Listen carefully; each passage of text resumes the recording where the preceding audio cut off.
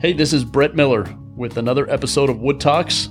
I'm here with the NWFA, and I'm here today with guest Charlie Peterson, an active member of the NWFA for many years. I consider Charlie a good friend of mine, and has also serves on some of the technical committees. He's on our technical standards committee, and I've served on committees with him in the past. Charlie is a well-published author, an engineer, an inventor, a manufacturer, a craftsman, and an inspector, amongst other things. Charlie, welcome to Wood Talks. It's a pleasure to have you. Thank you so much for being on. Brett, it's always a pleasure to be able to talk to you. I can't begin to thank you enough. I don't know anybody in our industry that's doing more for our craftsmen out there and changing the quality of everything. Well, thank you so much. Charlie, can you tell us and the listeners how you got started in the wood flooring industry? Brett, my love for wood came from making stuff with my grandfather in his shop, small pieces of furniture. I didn't actually do my first floor until 1978.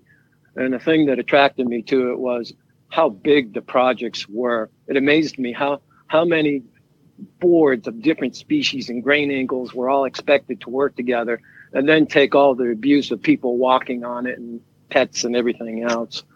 So that's when I fell in love with wood floors. I can see that for sure. I mean, that's really the love of the industry. How did you find out about the National Wood Flooring Association? Well, I've always been searching for information about wood floors anywhere I could find it. Very difficult to find.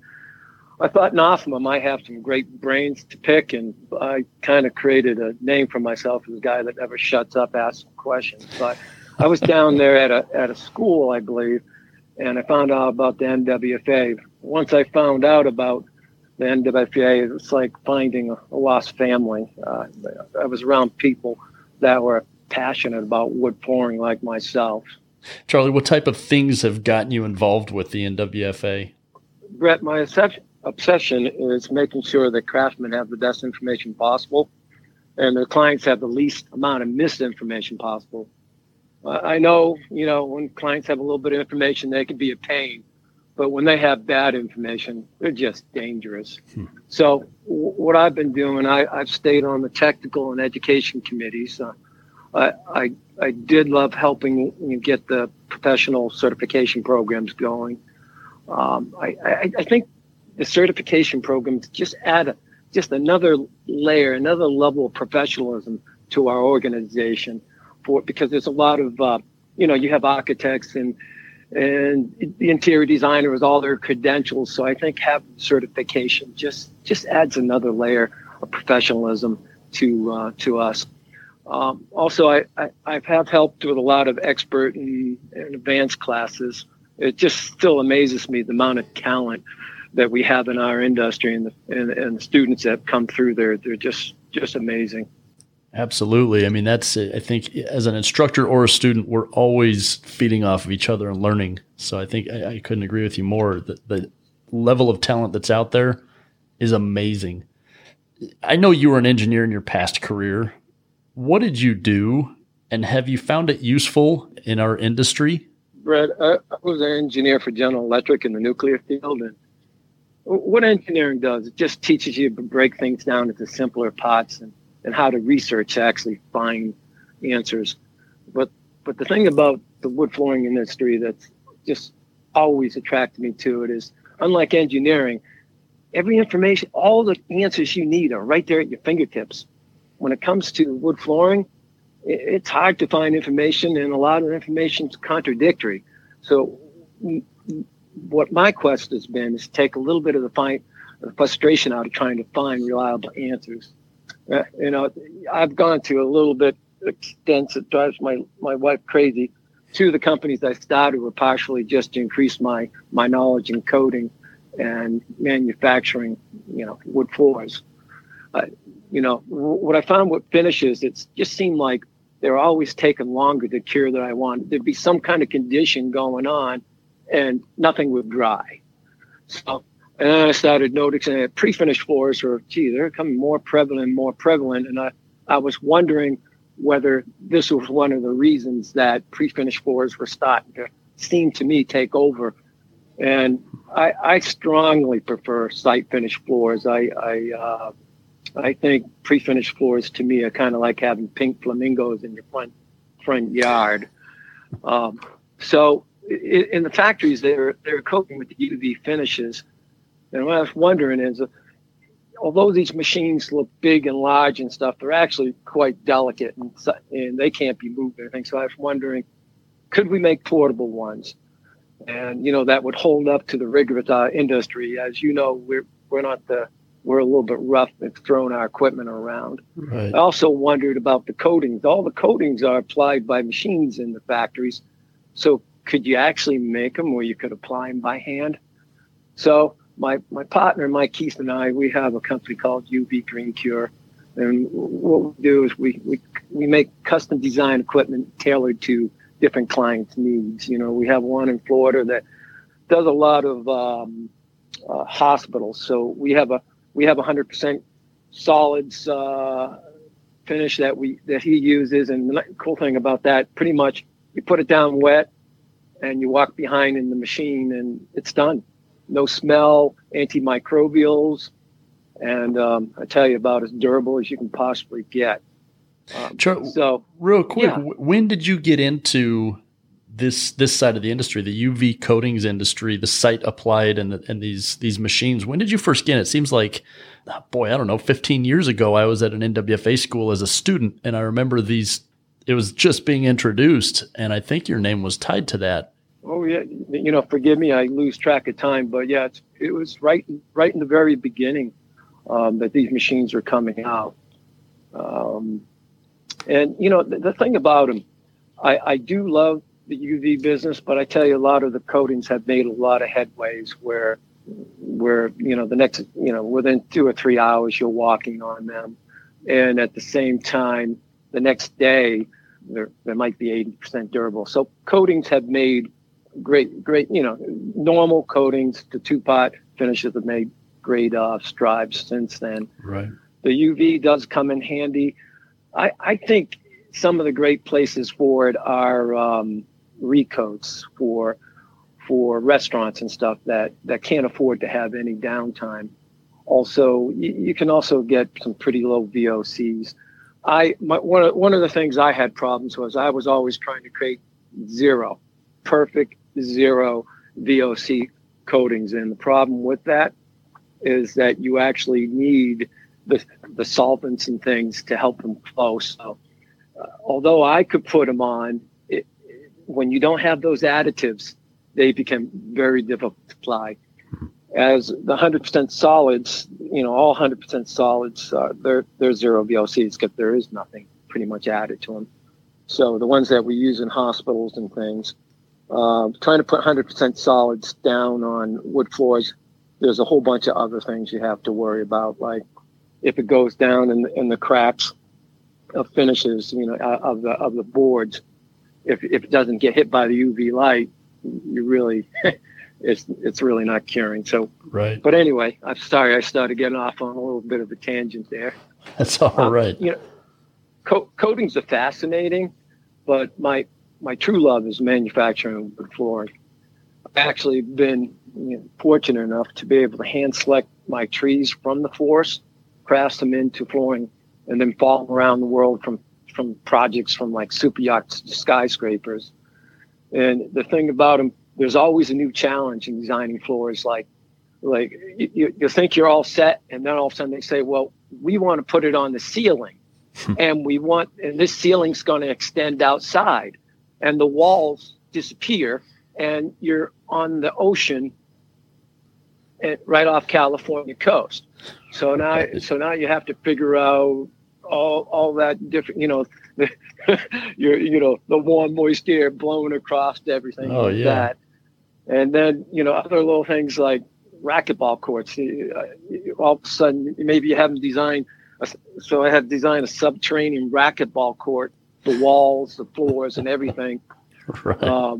It's just always another challenging. But the thing about this is, I'll tell you right now, the nuclear field, easy. Every answer I ever had, the wood flooring industry, it's endless challenging, just endless challenges. recently, like as I was talking about the wood floors, my partner, Kent McPherson, we were trying to create a line of flooring with no blemishes and perfect grain. As you know, we've always said that wood is a product of Mother Nature, so right. It isn't going to be perfect. In order to do that, we had to design one-of-a-kind sawmills in order to control the grain angles. And then we had to find quality of tree that is very rare. Right. So to create boards without blemishes, you need trees without branches, and they're not too common.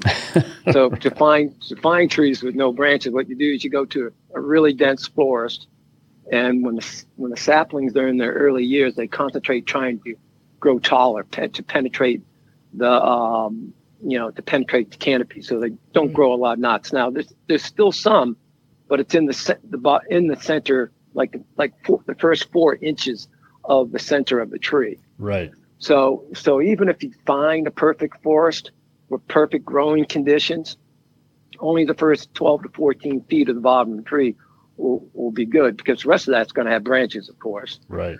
And the first 2 feet you have to cut off if the grain means something to you, because as you know, the grain will be curved down to the very bottom of the trunk. Sure. So for the last couple of years, Kent and I have been on a sabbatical after leaving our old company. It's kind of a long story, but boy, what are the lessons well learned. We accepted investment capital, and whenever you accept investment capital and you take their money, they own your company.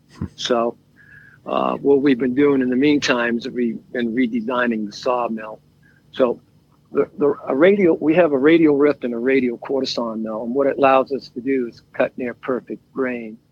The radial quarter-sawn mill produces pretty much perfect 80 to 90 degree grain, whereas if you were cutting it the conventional method, you're going to see the grain going all the way down from 45 to 90. So you have a wide range of grain. And as you know, the angle of the grain is directly related to how stable a floor is. In addition to yielding the greatest stability, because we're 80 to 90 degrees, it produces the tightest grain, because as your grain goes more vertical, it becomes tighter together. And it also creates a constant grain pattern, because you don't have a wide variance going all the way down to 45. You only have, it looks pretty much vertical every single board.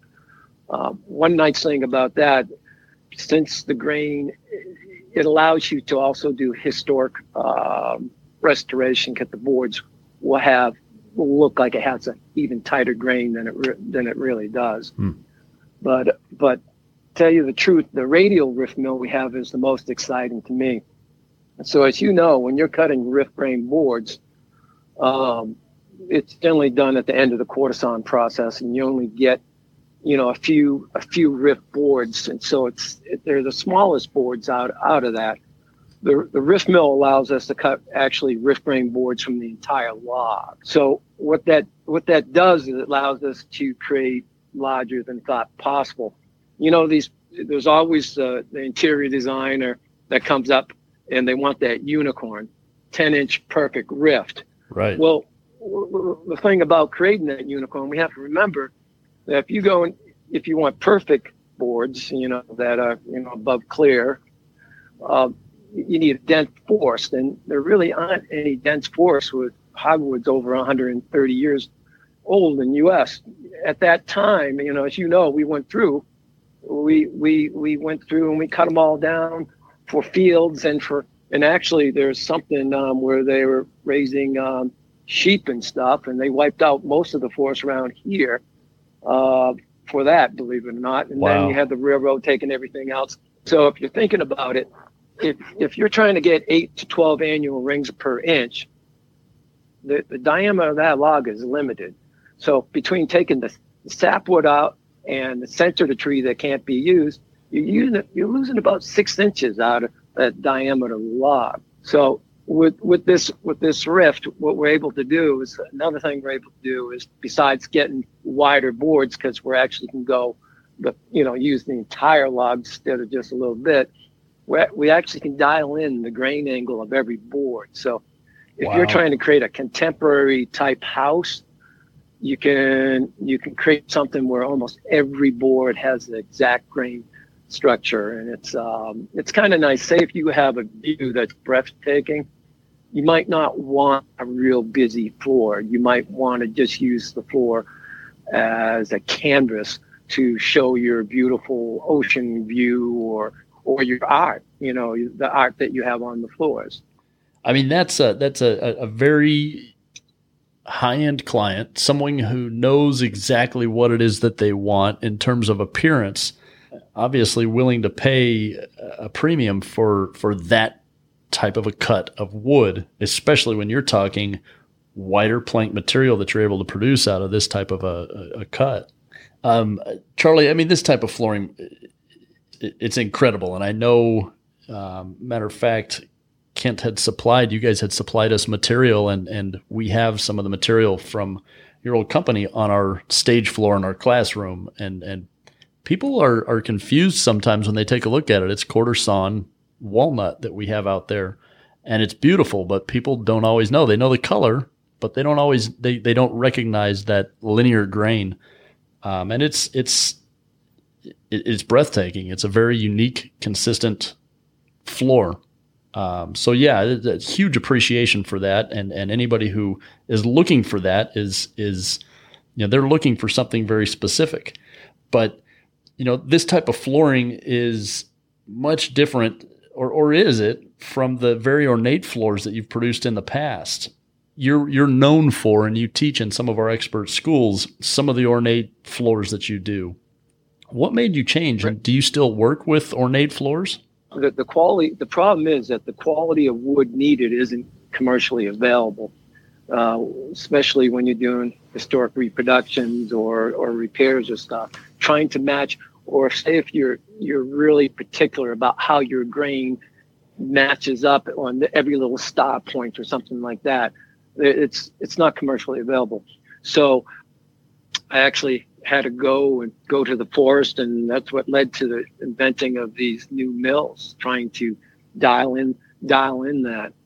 But I still do some restorations.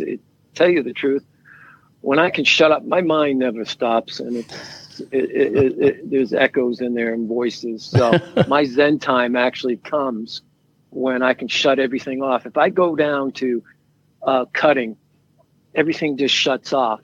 And like this one of the floors I did, I think it was Fine Home Building. There's 30,000 hand cut pieces on that one floor. Simple parquet floor, but a lot of little tiny pieces. So it's actually very meditative for me. And ultimately, that's the craftsmanship. That's the art and the love of this trade. Making those cuts, I can absolutely see how that can be meditative for you. The Zen time, as you said. Charlie, I've read your book. I know you wrote the book, A Complete Guide to Layout, Installation, and Finishing Wood Flooring. Quite the book. It's very detailed. It's the pictures. I mean, everything that you put in there. It's very impressive. Are you doing much writing these days? Brett, I've cut back a great deal. I have been fortunate enough to contribute to a lot of prominent publications, and they help counter some of the misinformation out there. For a while, when we were just getting going with the NWFA, there's a lot of bad articles out there with misinformation. So our poor craftsmen would go out there, and then the client would have stuff that they read out of magazines and stuff backwards. So one of the problems I ended up with writing is I tell you, I'm besieged with questions. It's just everybody looks you up, and you don't want to be a jerk. You want to answer the questions, but they're nonstop. I wish I could help everybody, but there's just not enough time. The other thing is, when you're writing, it takes a great deal of effort. I mean, you have to remember that you're putting it in print, so it's going all over the world. And remember, like you may think you know how to brush your teeth. Well, do you really know the right way to brush your teeth? Are you using the right toothpaste? So So the whole thing is, once you put it out there, it's out there, So, if you take that book, the book I wrote 12, it took me 12 hours. I kept a log, and my wife told me I would never finish it. But my book took over 12,382 hours of writing.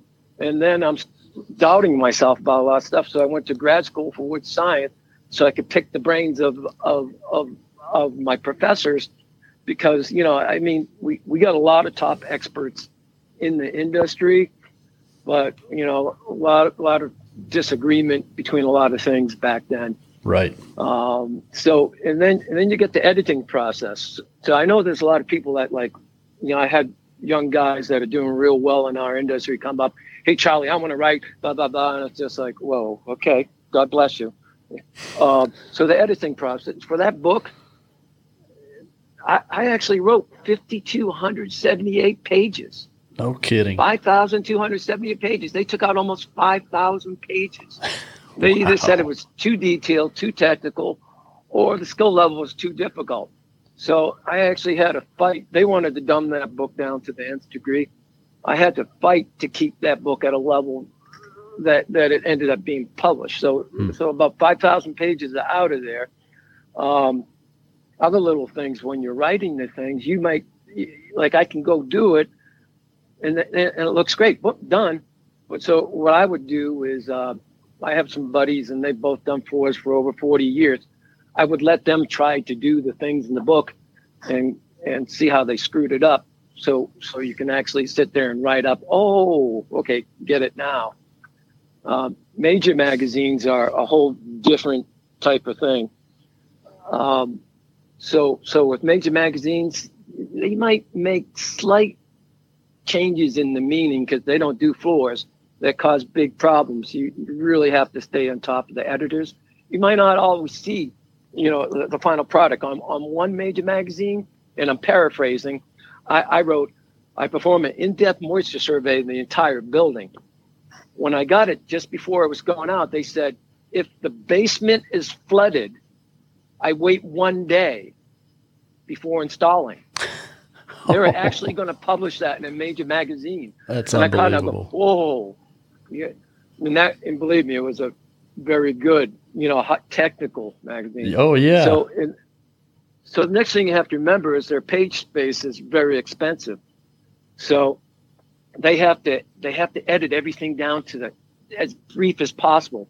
So the magazine articles, what they do is they make them totally useless, and then the best at magazines will add just information to make the reader successful. Okay, Now this old house, who I love, they're geared towards design ideas and educating the homeowner to pick the right contractor, which is great. So they'll go and they'll have all these beautiful pictures, and they'll go, and then you'll end up hiring a really good craftsman, wood floor craftsman, to do it. So that's a great thing. Now, a magazine like Fine Home Building, they give just enough information to make somebody that's very handy be able to do the project that they're covering. Right. But if anybody wants to be published, I just remember that it takes a great deal of time and resources. Many job sites, sometimes you can bring them on your job site, but a lot of times the clients say, "Oh, we're going to be in a magazine. That's great." And then after it takes so long in the process and the project's being held up, they go, "Oh, I didn't know it was going to take that long.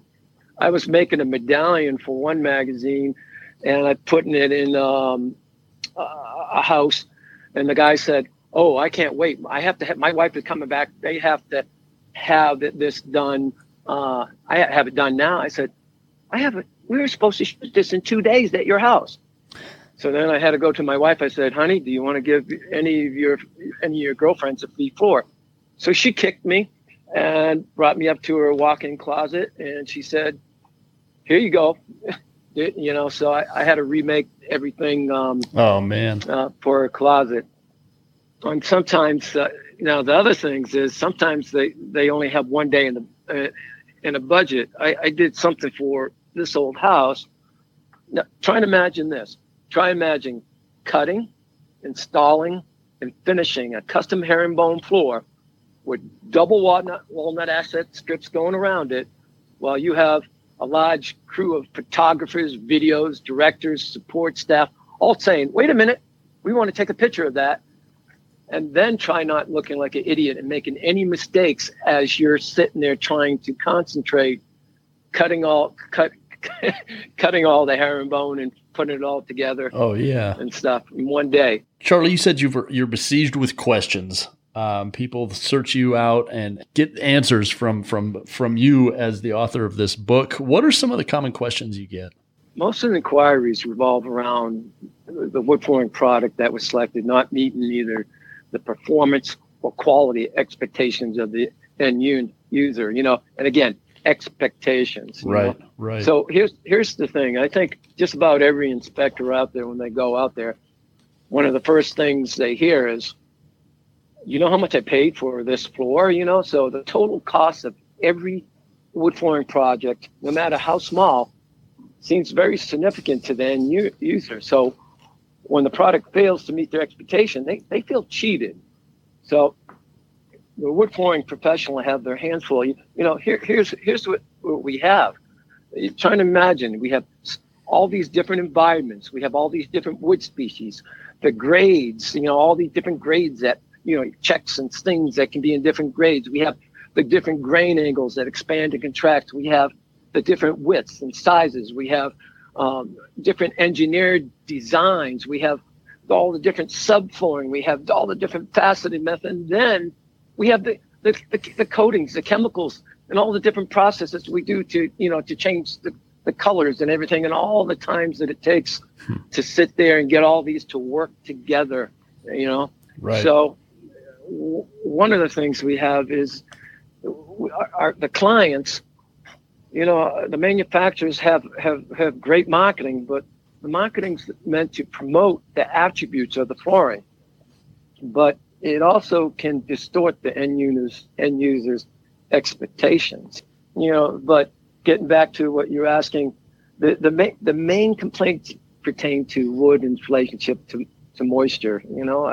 I know it sounds simple, but the basics. When it gains moisture, it gets bigger, and when it loses moisture, it shrinks, of course. Right. But it does that, and it coincides with the environment for forever.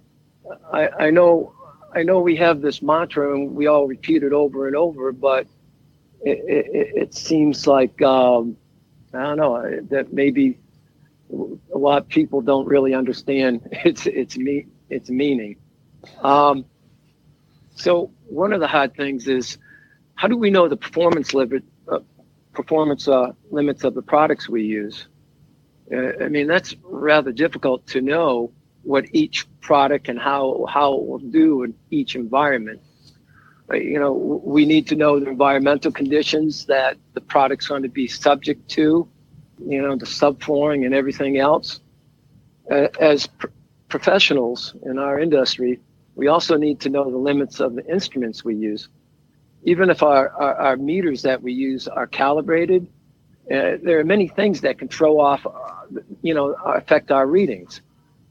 But, and I tell you right now, I was just talking to a wood flooring distributor. They actually sell the sandpapers and all the finishes. And endless amount of professionals have said to them, do you have any of those things, those meters? You mean moisture meters? Yeah. But you've been doing floors for 25 years. Yeah, I never needed one, but I think I could use one now. Yeah. Yeah. So the thing about using a meter is the difference between being completely blind or being able to see a blurry objects.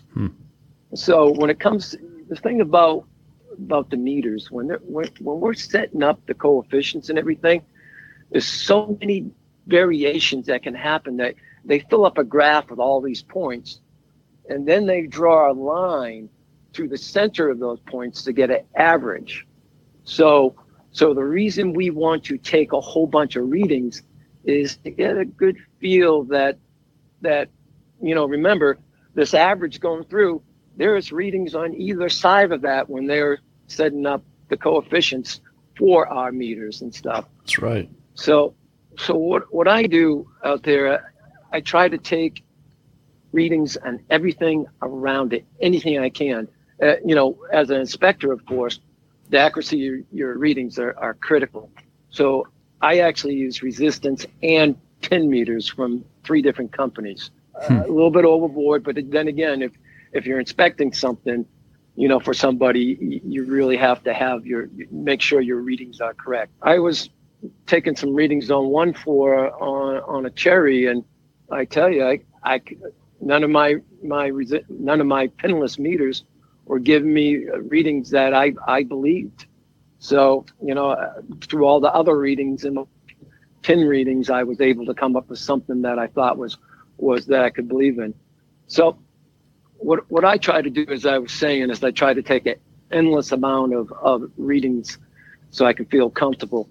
If I'm measuring the subfloor, I'll also measure everything in contact with it, if it has real joists and everything else. And then I'll compare it to, the EMC, just to see if it makes sense. But I tell you, one of the things I wish our industry would do, I wish every craftsman had a good pair of calipers on the job site. If you think about it, why do we measure moisture? Well, we measure moisture because boards expand and contract. Right. And that's where we either have gaps or we'll have cupping or we'll have things. So if our craftsmen could go over and actually measure the board and go before they do it and go, hey, this is a 5-inch board. Oh, look, it's not measuring 5 inches. I wonder if I have a manufacturing problem, or did the thing grow? I better do some extra moisture checks just to make sure that it's right. And another thing, if an inspector comes in later on and the gentleman the craftsman's recorded what the vernier caliper readings and his measurements, it gives it really helps the inspector out. Absolutely. Well, and documenting all of that information, you can't preach that enough from the beginning of the job before boards even laid in. Charlie, I think what you've started talking about and where we're going with this discussion, I think it's key, and it really is driving home the concept of selling wood floors.